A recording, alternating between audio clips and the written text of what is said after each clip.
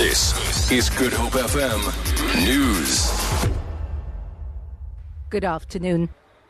Minister in the Presidency, Jeff Radebe, has admitted that Cabinet was in the dark regarding the sacking of former Finance Minister Nhlanhla Nene. Member of Parliament David van Rooyen has taken over Nene's portfolio. Outrage and bewilderment have continued to sweep across the country following the decision by President Jacob Zuma on Wednesday. Radebe briefed the media in Pretoria on the outcome of this week's Cabinet meeting.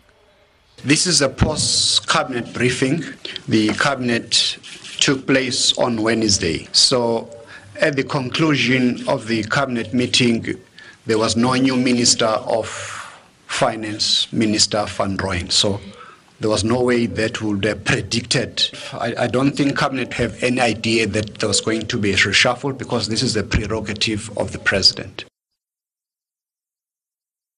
State witness Jonas Gomba has told the Cape Town Magistrates Court that ANC NEC member Tony Ngeni swore at him during his arrest on drunk driving charges in Greenpoint in August 2013. The Metro Police Sergeant is the state's third state witness in Ngeni's trial. Gomba says he had to call for backup because Ngeni refused to be tested with a breathalyzer. He testified that Ngeni later cooperated after the arrival of two other Metro policemen. Gomba told the court that Ngeni's luxury vehicle also didn't have number plates. Convicted murderer Thandi Maqubela has been denied bail in the Western Cape High Court. The 60-year-old wanted bail pending an appeal against her conviction for murdering her husband, acting judge Patrick Maqubela, in June 2009. She served 8 months of a 15-year term for the killing. Berenice Moss reports.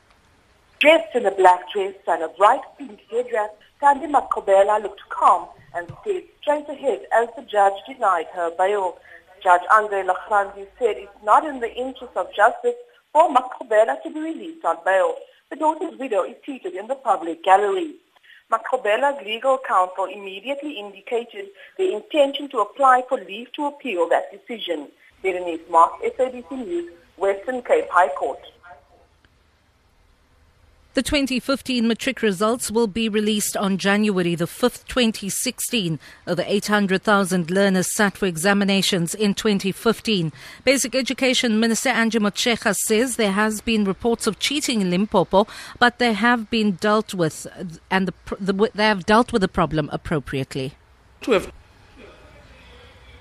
I thought to have dealt swiftly and sometimes even more aggressively about what could be a credibility threat. The kids in Limpopo, unfortunately, the whole region, we got all 19,000 to rewrite. So even poor kids who were in far-flung schools had to come and rewrite. They finished on the 8th. So I think that has been dealt with. For Good Hope FM News, I'm Vanya Klitschko-Collison.